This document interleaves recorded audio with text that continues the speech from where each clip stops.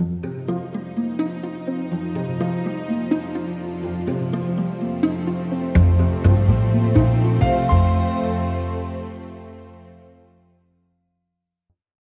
to The Clinical Consult, a podcast from the National Register of Health Service Psychologists, examining timely psychological trends and excellence in clinical practice. I'm Dr. Samuel Lustgarten. Today, I'm joined by the CEO of the National Register of Health Service Psychologists, Dr. Morgan Sammons.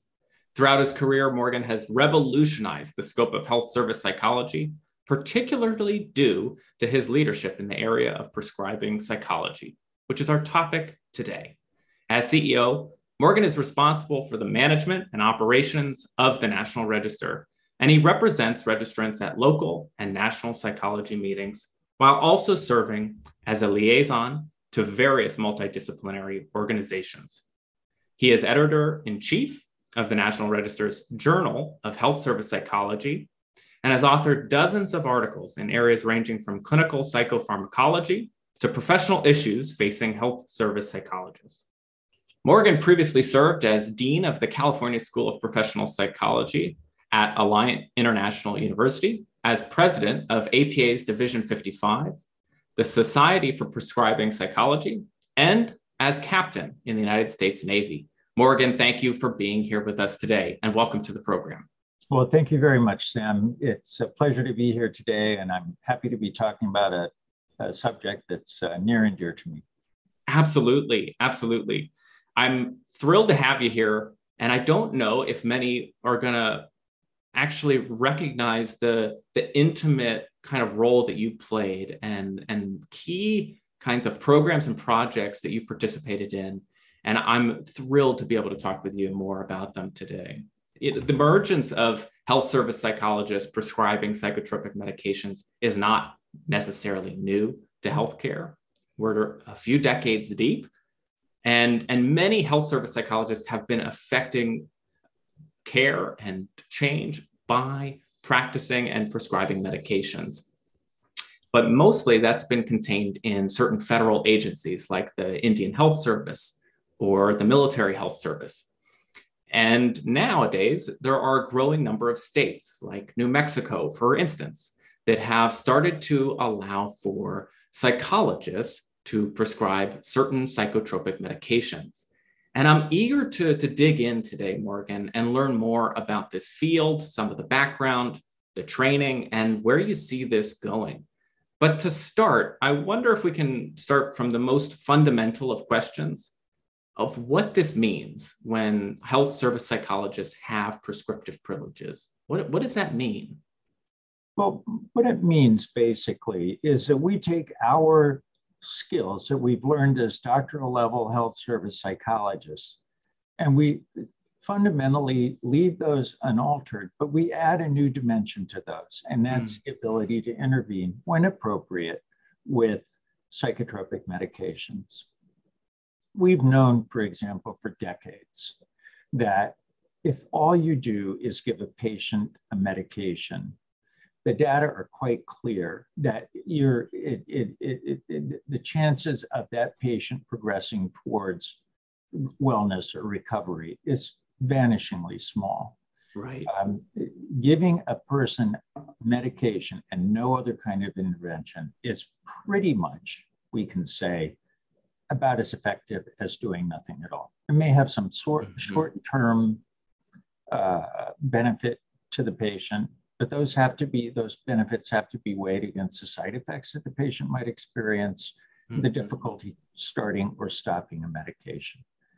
So when we started out doing this in the in the 1990s, let's say, we didn't understand things quite in those terms. Back then, you'll have to remember that we were in what was called the Prozac era. Prozac had been introduced in the 1980s, and it suddenly emerged as the treatment for mental disorders, particularly anxiety and depression. And there were books about the miracle cures that Prozac offered, et cetera, and a great deal of not only popular, but scientific bias, if you will, that weighed heavily in favor of the benefits of psychotropic medication without considering the benefits of other interventions as well. Uh-huh. So back then in the 90s, if you weren't treating a depressed patient with Prozac, you weren't really doing anything for them according to the current literature. But now we know that that's different, and that wasn't the case. And as the bloom came off of the serotonergic rose, if you will, people began to understand that folks made a little bit of recovery, but long-term sustained recovery required other interventions, generally psychotherapeutic or other behavioral approaches. And that's the understanding we have today. And that's why it's so important that a doctoral level psychologist be able to apply not only their assessment, but their therapeutic interventional skills along with the psychotropic medication when the medicine is indicated. Because what the data tell us today is quite clear, and that is that in general, most patients will get better on a combination of psychotherapy and pharmacological intervention if there is an indication for the medication. Otherwise, you start with the psychotherapy first. Right, right. Morgan, I love that answer, and it helps me segue right to that period of time, the early 90s. In preparation for our interview today, I took a look at a couple different publications, one that has your name attached to it, and it talks a little bit about the origins of the Department of Defense's psychopharmacology demonstration project, which, knowing the government, they love their acronyms. So I think they refer to it as the PDP. And it played an integral role in the formation and history, seemingly, of testing out this idea of having psychologists develop, earn, and practice prescribing. And I'm really curious if you can tell me a little bit more of that. And the reason I want to ask and direct that question to you is because it's my understanding that you were one of the original registrants or participants in this project. Well, that's right. I was one of the first enrollees and the first graduates of the Psychopharmacology Demonstration Project, which formally got off the ground in 1991 at Walter Reed Army Medical Center in Washington, D.C. Before I tell you a little bit about the curriculum and the challenges we faced, though, I want to hit on one point that you raised. This is not necessarily a new idea. But every time it's come around, it has come around in response to one single factor, and that is meeting unmet patient needs. In the 1970s, actually, there was a psychologist, a man named Dr. Floyd Jennings, attached to the Indian Health Service, who became, as far as we know, the first psychologist who was officially authorized to prescribe psychotropic medications. Now, it turns out that he was only authorized within the facility where he worked in the IHS. But the reason that he was authorized was then as now, there was a shortage of appropriately trained mental health prescribers who could help these people out. In other words, back then, there weren't enough psychiatrists. Absolutely. And Morgan, I hate to interrupt, but I want to join you in a chorus about this idea. There have been various clinics and settings that I've worked at as a health service psychologist, and regularly telling our patients or clients, if you want to seek psychiatric care, it might take 6 months. And what a hard message that is to deliver. So when I hear you talk about unmet needs and a desperate need for psychopharmacology and prescription medication as an intervention, I appreciate that message, because wow, it is a tough one to say. It may take months and months and months to get care. And we know that even today, that's a continued and growing problem. In many jurisdictions, there are simply not psychiatric resources to be found. We must say, in truth, that psychological resources are also very scarce. And it's incumbent on us as a profession to help increase the number of doctoral level health service psychologists. But at the same time, we have to recognize that we need to do something urgently to expand the availability of psychotropic medicines that are administered by people who know what they're doing. Because one of the problems, as I'm sure you're aware, with psychotropic medications is frequently, if they're given by, say, for example, a general practitioner who doesn't really have any background or experience in mental disorders, they're not attuned to the nuances of the diagnoses in many instances. And the problem is that once you start a patient on a psychotropic agent, it's very difficult to have that patient stop taking the medicine. So people often end up taking medications that aren't doing them a whole lot of benefit and may actually be doing them not so much good, if not outright harm. But there's nobody to monitor that or to alter it or to stop it. Most people see their primary care provider rarely. Maybe once every 3 months, you might have a follow-up visit if you're lucky. And so it's hard to manage appropriately use of psychotropic medicines in that environment. And that's why health service psychologists who are trained not only in diagnosis and careful assessment, but in monitoring the various symptoms of a disorder as it improves or not over time, are probably the most skilled providers of this type of therapy. I want to come back to this historical component too. I appreciate the greater awareness too. No idea that we're looking at, it sounds like around 50 years of talking about psychologists being in a place where they may be able to prescribe and meet a great need, that unmet need. And I want to go back to that PDP, the psychopharmacology demonstration project, and in those early 90s. And I'm really curious if you can share a little bit more about your time being at that critical intersection and one of the first kind of systematized projects to bring prescriptive privileges to psychologists. Sure. I mean, it came, as we talked about just a moment ago, out of a perceived need for enhanced mental health services within the DoD. Again, few psychiatrists, not enough to meet the need. Many facilities did not have an adequate complement of psychiatric staff, if they had any at all. And so that began a congressional legislative initiative to train psychologists to prescribe psychotropics. And that eventually got off the ground, as I said a moment ago, in 1991. After a great deal of deliberation, several high-level groups had been convened of psychologists, military planners, psychiatrists, and others to try and hassle out what an appropriate curriculum would look like.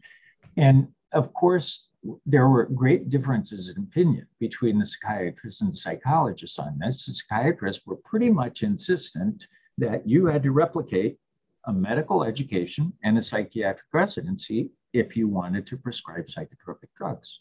And the psychologists, of course, were saying, well, no, we don't really think that that's necessary. We're already doctorally trained, licensed mental health providers. Right. We don't think that additional training is going to enhance our understanding and use of these agents. And indeed, in my experience, it didn't. We ended up in the first group of people in the PDP essentially replicating the first 2 years of medical school, all the basic science courses. And this was back in the 90s, before they had streamlined the medical curriculum. So these were 2 years of microbiology and parasitology and immunology and gross anatomy, et cetera. And you might ask, how applicable were all of those subject areas to prescribing psychotropic medications? And the answer is clear, not very. I mean, one aside is that the profession of medicine has understood that more recently too. And in the past decade or so, they have revamped their curriculum to really not get rid of, but integrate those basic science courses in a far more clinical way, such a way that the knowledge you earned there made sense and could be integrated into a clinical practice.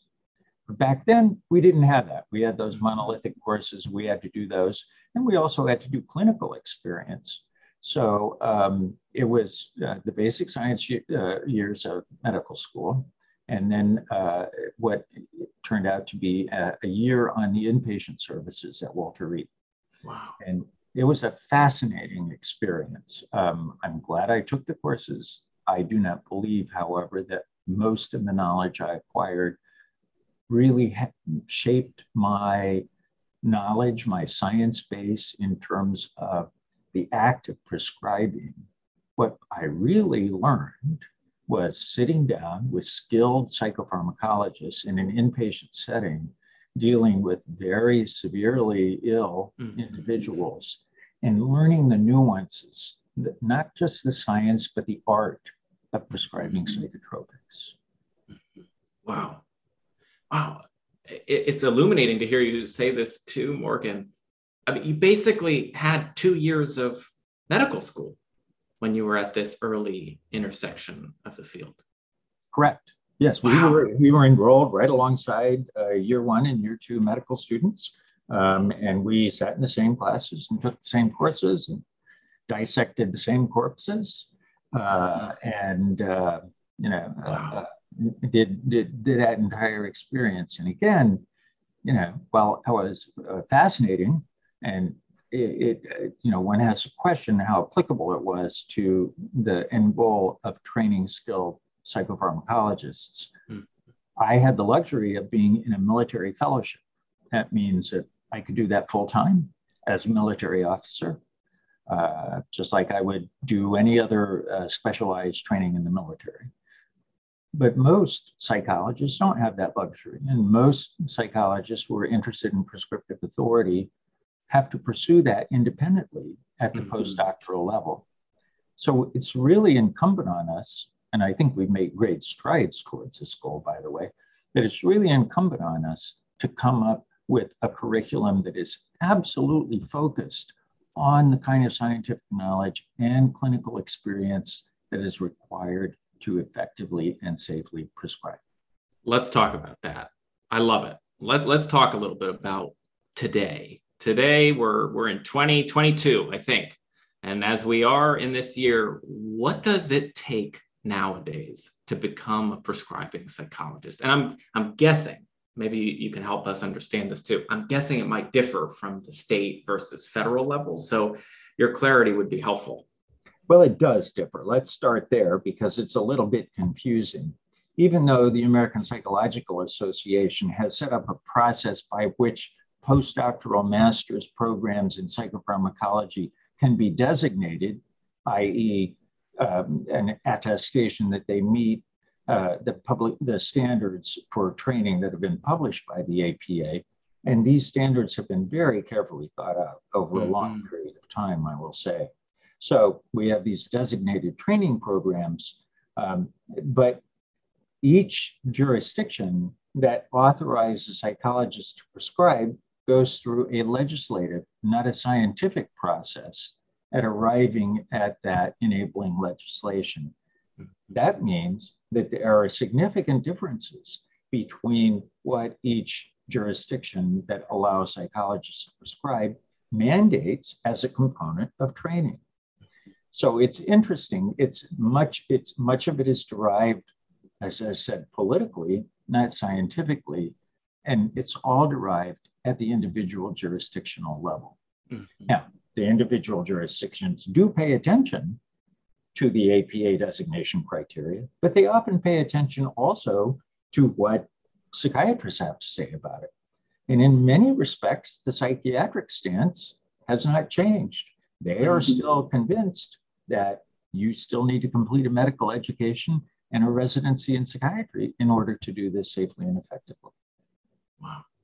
Wow. And so we've got these kind of competing messages here from the psychiatry field. I'm hearing pressure and expectation to almost have that medical school experience, if not actually have that medical school experience.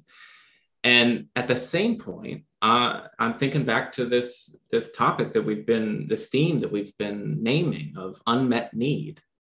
There are only so many slots in a medical school. there are only so many graduates each year in a medical school. And yet we've got a large need out there.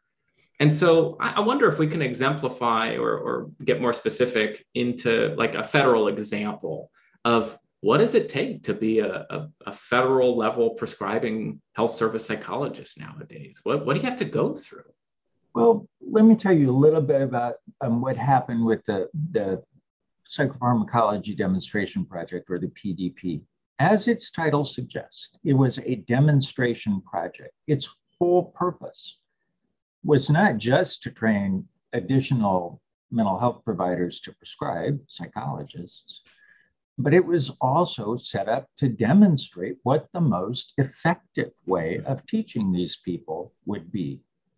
And to that end, as I said, it was highly regulated. And we had an external oversight body called the American College of Neuropsychopharmacology, which really composed of very eminent and distinguished psychopharmacologists who provided the oversight and input into this training program. That too, unfortunately, took place in the midst of a lot of political fighting and opposition. And so, again, we ran into a situation where it wasn't necessarily the science, but the politics that dictated the training. Now, I said a few minutes ago that I had to complete the first 2 basic science years of medical school and then do a clinical clinical experience in the inpatient service for a year to gain my education. We realized early on that first 2 years was not really a necessary component of safe and effective prescribing. So by the time the demonstration project ended, which it did in 1998, they had significantly cut out a lot of that preliminary education. Not saying they did away with it entirely, but it was certainly much more targeted towards the goal of effective use of psychotropic medications. And that's kind of what we see today. The PDP ended, as a demonstration project would, in 1998, over 20 years ago, we have to remember. And then what happened after that were various entities began to develop these postdoctoral master's programs in clinical psychopharmacology. And we looked at these basically by looking at the PDP curriculum, looking at a lot of medical curriculum, and deciding what basic science courses would be necessary to include psychopharmacology, physiology, neuroanatomy, and other things that you really want to know about if you're going to prescribe. Also, other aspects of physiological functioning, because these are systemic medications. And so you need to know about their ramifications, other common disease states, et cetera, that taking psychotropic medication might affect. So what we came up with and what wound up in the APA designation criteria was a program which was about 2 years in duration, that a licensed provider who was already engaged in a busy clinical practice could take. Now, it's quite a challenge, and not very many people have done it, a couple of thousand, but they had to balance their work with their weekends and evenings being taken up in instruction.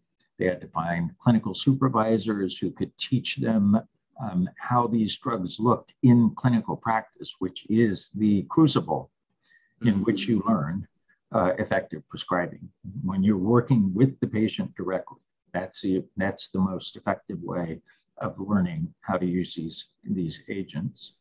And we came up with the curriculums about 2 years in duration, involving about half of that is a didactic experience, and about half of it, a little more in most instances, is a clinical experience, highly supervised by people who are ideally psychiatrists with a lot of experience doing this, but other providers who are enabled to prescribe psychotropic medications as well. As we talk about medications, even throughout our podcast today, I'm sure listeners are wondering, what types of medications are we talking about? What are prescribing psychologists allowed to administer? So that is, again, fascinatingly enough, that's frequently a political decision that each individual jurisdiction makes rather than a scientific decision. So I'm not going to be able to answer the particulars for each jurisdiction, but in general, what we have argued for, and what I think is both the most parsimonious and the most effective position on that, is that you are authorized to prescribe only from a certain formulary that encompasses drugs that are only designed for the management of mental disorders. Mm-hmm. Now, there are two different approaches to that. Some people take a by-drug formulary. In other words, they say, here's a list of 40 drugs that are used to treat depression, psychosis, anxiety, and you can only prescribe these 40 drugs. Mm-hmm. Well, we said, no, that doesn't make a lot of sense, because when new drugs come on the market, we don't want to have to go back to the legislature and say, well, we should add this drug or that drug. So the most, ideally, the smartest way of doing this is by a category formulary. So you have broad categories of drugs treating various aspects of mental disorders that you use: antidepressants, antipsychotics, anxiolytics, sedative hypnotics, agents used to treat mania, mood stabilization, and then a category of adjunctive medications, which are less important now than they used to be. But still, sometimes you need to prescribe something to help, for example, a patient who's taking an antipsychotic and experiences severe constipation. Right. So, or if someone is taking an antipsychotic and has some extrapyramidal side effects, some neuromuscular side effects of the drug, you might need to prescribe an adjunctive agent to help manage those symptoms. With newer classes of antidepressants and antipsychotics, the need for those adjunctive agents has declined, but it's still present. And so we have to incorporate those into the overall formulary as well.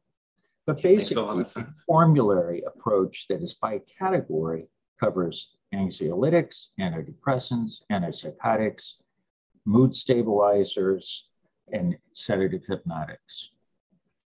Yeah, I appreciate having that awareness too, that we might have started from a place of, well, here's our list, here are the names, and yet it doesn't necessarily account for all of these other externalities, variables, or new developments as well. I appreciate better understanding that the categorization that then informs what we then are allowed to prescribe in this kind of a context. As we talk about where we are today at both the state and the federal levels, acknowledging there are some states that do allow this even today, I'm very curious where we might be going in the future and how the expansion of this field might look. I wonder if we can go there now. Like, what might the future of prescribing psychology look like? Well, I'm not really sure. It has been an extremely hard-fought battle. And very few issues in health service psychology have attracted as much attention as prescriptive authority and as much opposition from organized medicine and organized psychiatry in particular than prescriptive authority. And I think that the future of prescribing psychology really lies in the ability of legislatures to recognize that tremendous unmet needs exist in their jurisdictions, and that by allowing appropriately trained psychologists to do this, they can go a considerable distance towards meeting some of those unmet needs. But as we know, Louisiana became the first state, New Mexico, way back in 2002, followed shortly, a couple of years later, by the state of Louisiana. Then there was a fallow period of a decade before the state of Illinois became the third state to authorize psychologists to prescribe. And then the next two states were Idaho and Iowa. And Idaho in 2017 was the most recent state to enact legislation. A couple of states right now, there's always some activity that's going on in state houses about this. A couple of states, which I won't name at the moment, but I can just let you know that, there's people who are willing to go back to the legislature and try it again. And we're hoping that some of these legislatures, particularly in areas that are perhaps more rural states, which do tend to have the highest need and the smallest distribution of psychiatrists, are going to be willing to look at this legislation in a different way. But it's a very, very difficult thing because there's so much opposition from organized psychiatry and organized medicine around this.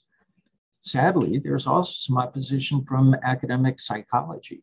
And it's always struck me as being peculiar, if you will, that some psychologists, as I said, generally academics, not clinicians, think that it's a smart thing to argue against other members of their profession in front of the state legislature. But that's kind of a unique facet that our academic history as psychologists has brought into this discussion. And so some of the conflict has not even been interdisciplinary, but rather like within the field too. A little bit, yeah. Most of it's external, but yeah, you do find some internal opposition. That has, I think, decreased. We did the first survey of psychologists way back in the mid-1990s.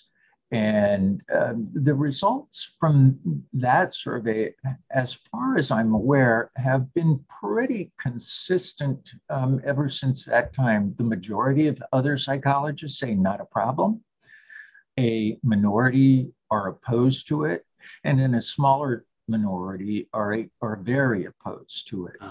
I think that over time, those who are opposed have diminished some, but there is still undoubtedly a minority of psychologists who are very opposed to the acquisition of prescriptive authority. And that movement, while I wouldn't say it's terribly active anymore, it still exists. I want to highlight something. As you talk through it, what I hear is the legislative burden that we need to go through for any sort of change to occur, for any sort of prescriptive privilege to be allowed. Again, states' rights and all. But I'm also fascinated by another aspect of the pipeline. And I'm curious, as a health service psychologist today in professional practice, I can't imagine taking 2 years right now. I can't imagine, because I wonder how much that would cost, how much that would take to get that training. And I'm kind of fascinated by it, Morgan. I'm wondering, how much does it take? How much does it cost to get this education? Have people estimated this? I don't know the exact costs of today in terms of fiscal outlay, but frankly, that part has never been the impediment. When I was dean at CSPP, I think our postdoctoral masters came in at, don't quote me exactly on this, but around $15,000. That's not very much money. And that's usually not an impediment. That's a fairly affordable piece.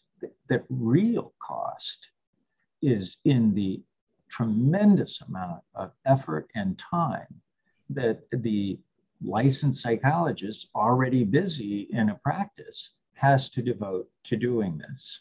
Right. So, balancing this new acquisition of a postdoctoral master's with your work obligations, with your family obligations, and personal needs for personal self-care is a tremendously challenging thing to do.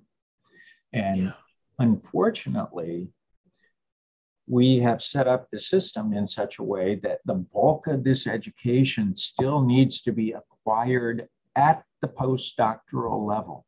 Right. Now, I think that we can probably effectively intervene, and there are some moves afoot to do this, to incorporate more of this education into the doctoral curriculum, thereby easing the burden on those who want to go ahead and do the postdoctoral specialization in psychopharmacology. Absolutely. I believe that would be a very smart move. I think it would enhance graduate education in general. And I think it would also, as I said, assist those who want to acquire this new skill in completing whatever postdoctoral experience they need to in order to be a safe and effective prescriber. Absolutely. Yeah. It sounds like that would meaningfully change the trajectory and the possibilities for providers who are in training and thinking about this option for themselves. The last question I want to ask you before we wrap up for today, as a psychologist, as a health service psychologist today, without prescriptive privileges, I've gotten used to, this is what talk therapy looks like. This is what our process looks like. And I'm kind of curious, especially given your experiences, how gaining prescriptive privileges may or may not change the psychotherapeutic relationship, the process.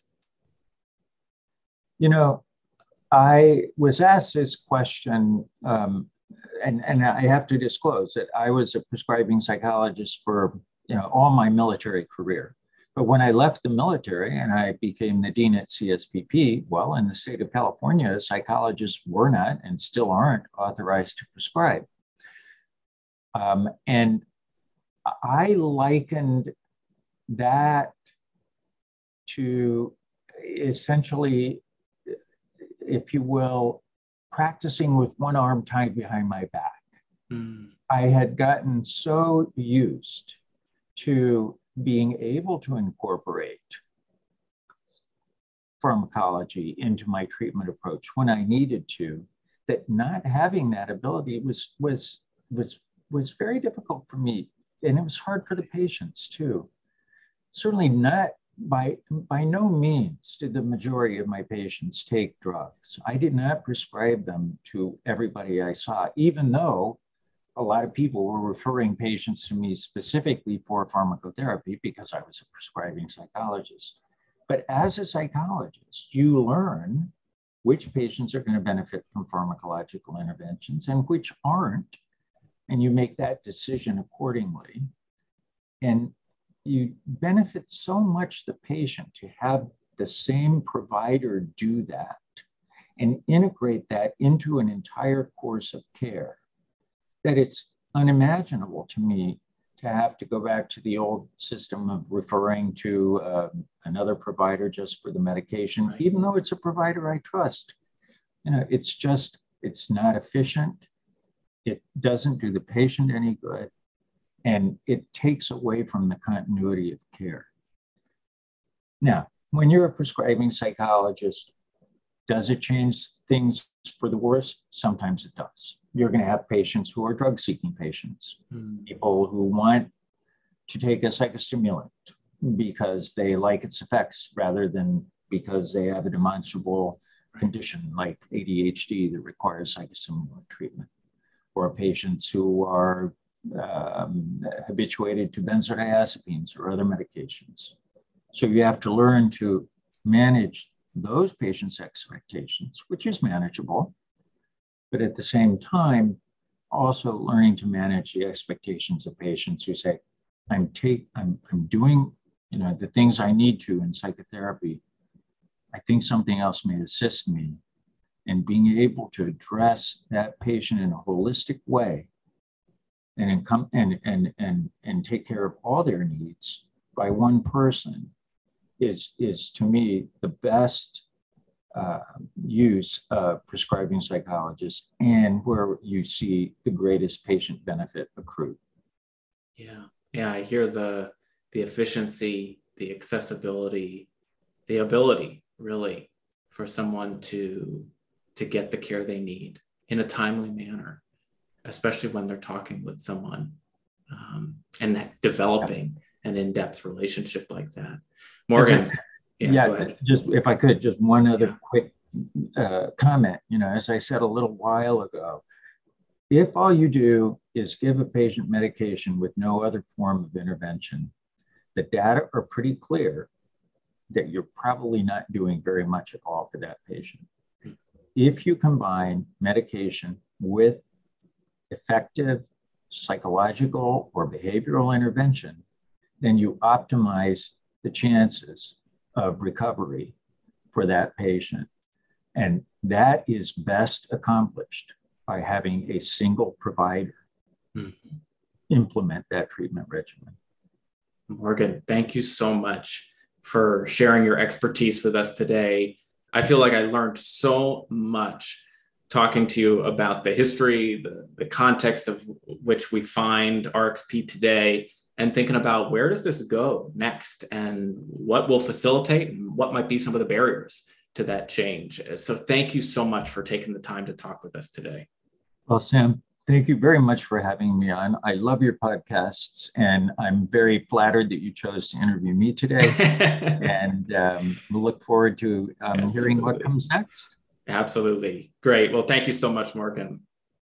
I'm Dr. Samuel Lustgarten, and this has been The Clinical Consult, a podcast from the National Register of Health Service Psychologists.